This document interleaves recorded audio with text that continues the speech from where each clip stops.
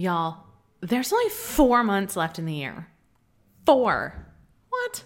You're listening to Inbox Besties, the only little guy approved podcast that gives you dangerously practical advice for turning internet randos into subscribers with benefits. You know, the kind that pop open their wallets and throw fistfuls of cash at you for your courses and coaching, not like that other stuff. Perv. Now let's get to it. Welcome back, my Inbox Besties. Kate Doster here of katedoster.com, creator of the Love Your List email marketing mega course. And I am beyond excited to be in your ear holes today. Y'all, I cannot believe that it is the 25th of August. If you're listening to this in real time, I just feel like the summer just flew by. This year kind of flew by. I know it's still definitely kind of funky from all the 2020 vibes and then just and just things going on. But I don't know. I'm just gobsmacked. And so I'm really excited to bring back one of y'all's favorite series and mine too. And that's what to send your list. So we're going to talk about what to send your list in September. We are officially kicking off what I'm dubbing season 5 of the podcast. It's probably 6, 7, 8. I have no idea.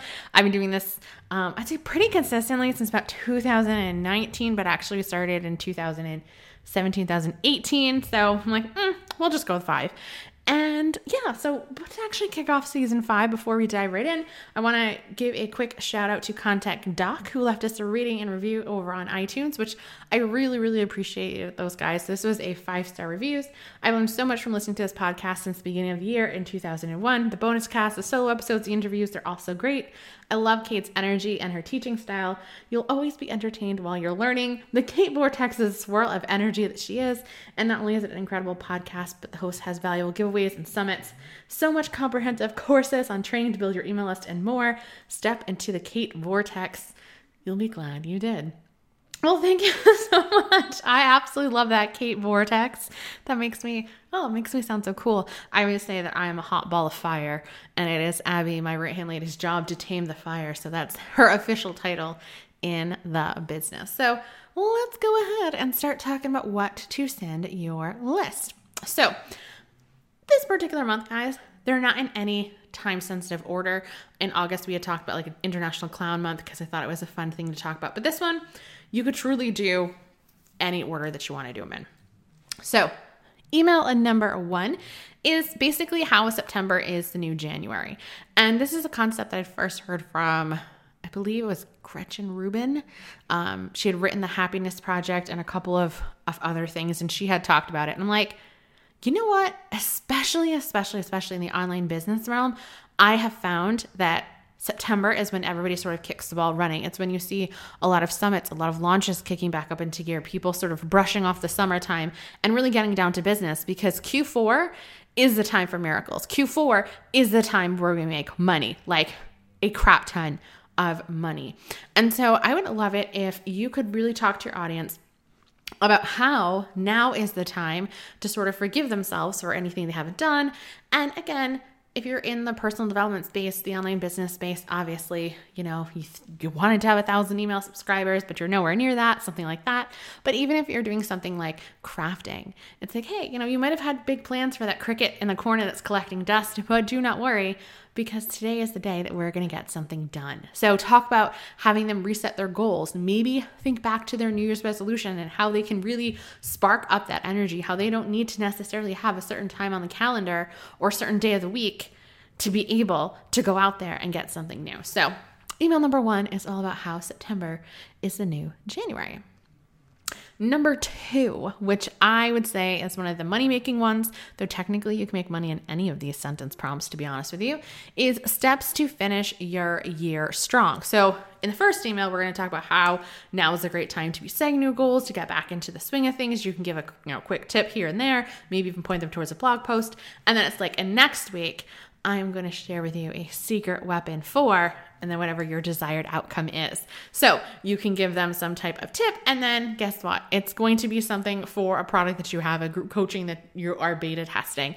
Just talk about something. Honestly, this one could also be an affiliate highlight like we've talked about in months past, but I really want you to get into the habit of reminding people about what things you have for sale or what products that you earn commission on. I think that this is so important, and everyone can feel so bad about asking their list for money and all of this. Why would I be mad if you're telling me about something that can help me out? Like that makes no sense. So again, 3 steps say to finishing the year strong. The third step is the one that's going to tie into your product. It's not your actual product. And the third one is making sure that you measure your food. And because that is big and annoying, I actually have these deluxe printouts that you can print right in your computer. You just sort of eyeball your food and then here you go. Now, I don't necessarily think that's the best product in the world, but you get where I'm going with that. So I really like that one. The next one is how to find time. Oh, I love this sort of one. Everyone's excuse is always about money and time. So because we're telling them about their new goals, because we're talking about doing the year strong, like ending the year strong, maybe it's just that they don't have any time. And so you're going to give them some of your best productivity and time-saving hacks when it comes to your niche and your topic. So is it how to save time when knitting? Maybe there's a certain stitch or there's a certain way that you can, I don't know, have your spool of yarn be? I don't really know too much about it, but I can tell you the best way to find time to actually pitch podcasts is by making it in your Google Calendar. And that's what you do every single Monday morning for the first hour. Then you go and do everything else. So how to find time to, or the fastest ways to blank. Maybe it could be something about content batching. If you're in the B2B space, that's always really great. How to save time when interviewing VAs. I mean, there's so many things that you can help people save time with.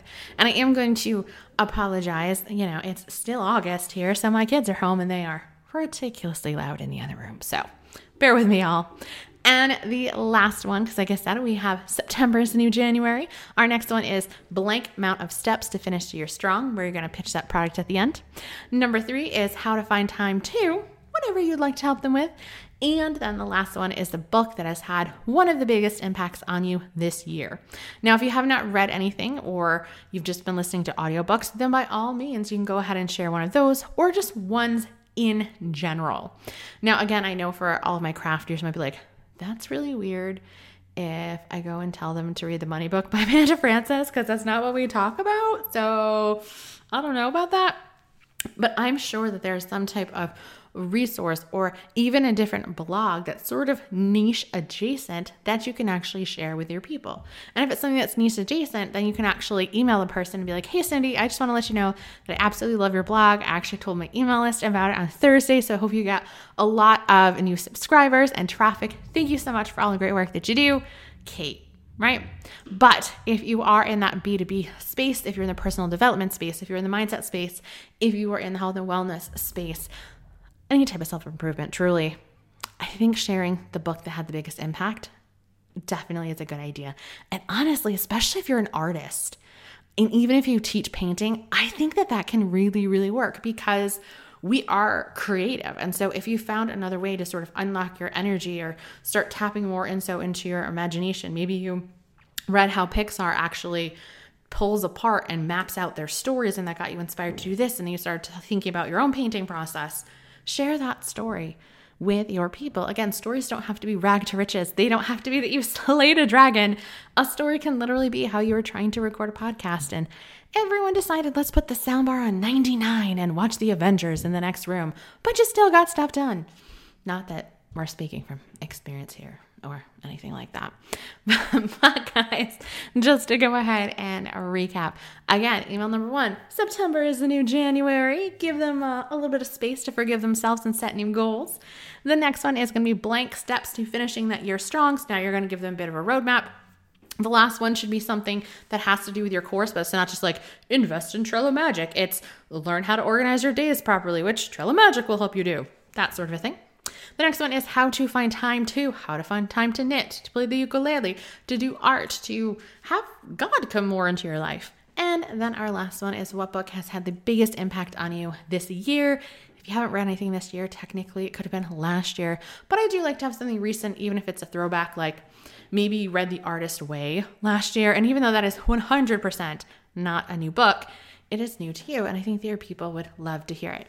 As a reminder, you cannot put affiliate links to Amazon inside of your emails. That is against their term of service. You can put a link to your influencer store at the time of this recording. That was cool. But again, always check those terms of services. So if you did want to get some sweet affiliate income from the books, then you would have to send them to a blog post or a page on your website that they would click and then be able to get there to purchase. So that is it for me, guys. Like I said, next week we're going to have some interviews, and then we're going to be talking about open rates, and I'll talk to you guys later. Thank you for having Inbox Besties in your ear holes today. Why don't we go ahead and make it a regular thing? Go ahead and slap that subscribe button now. And while you're at it, why don't you go ahead and take a screenshot and tag me over on your Instagram stories, Kate_Doster, so that way I can give you a shout out for being a bestie of the week. Later days.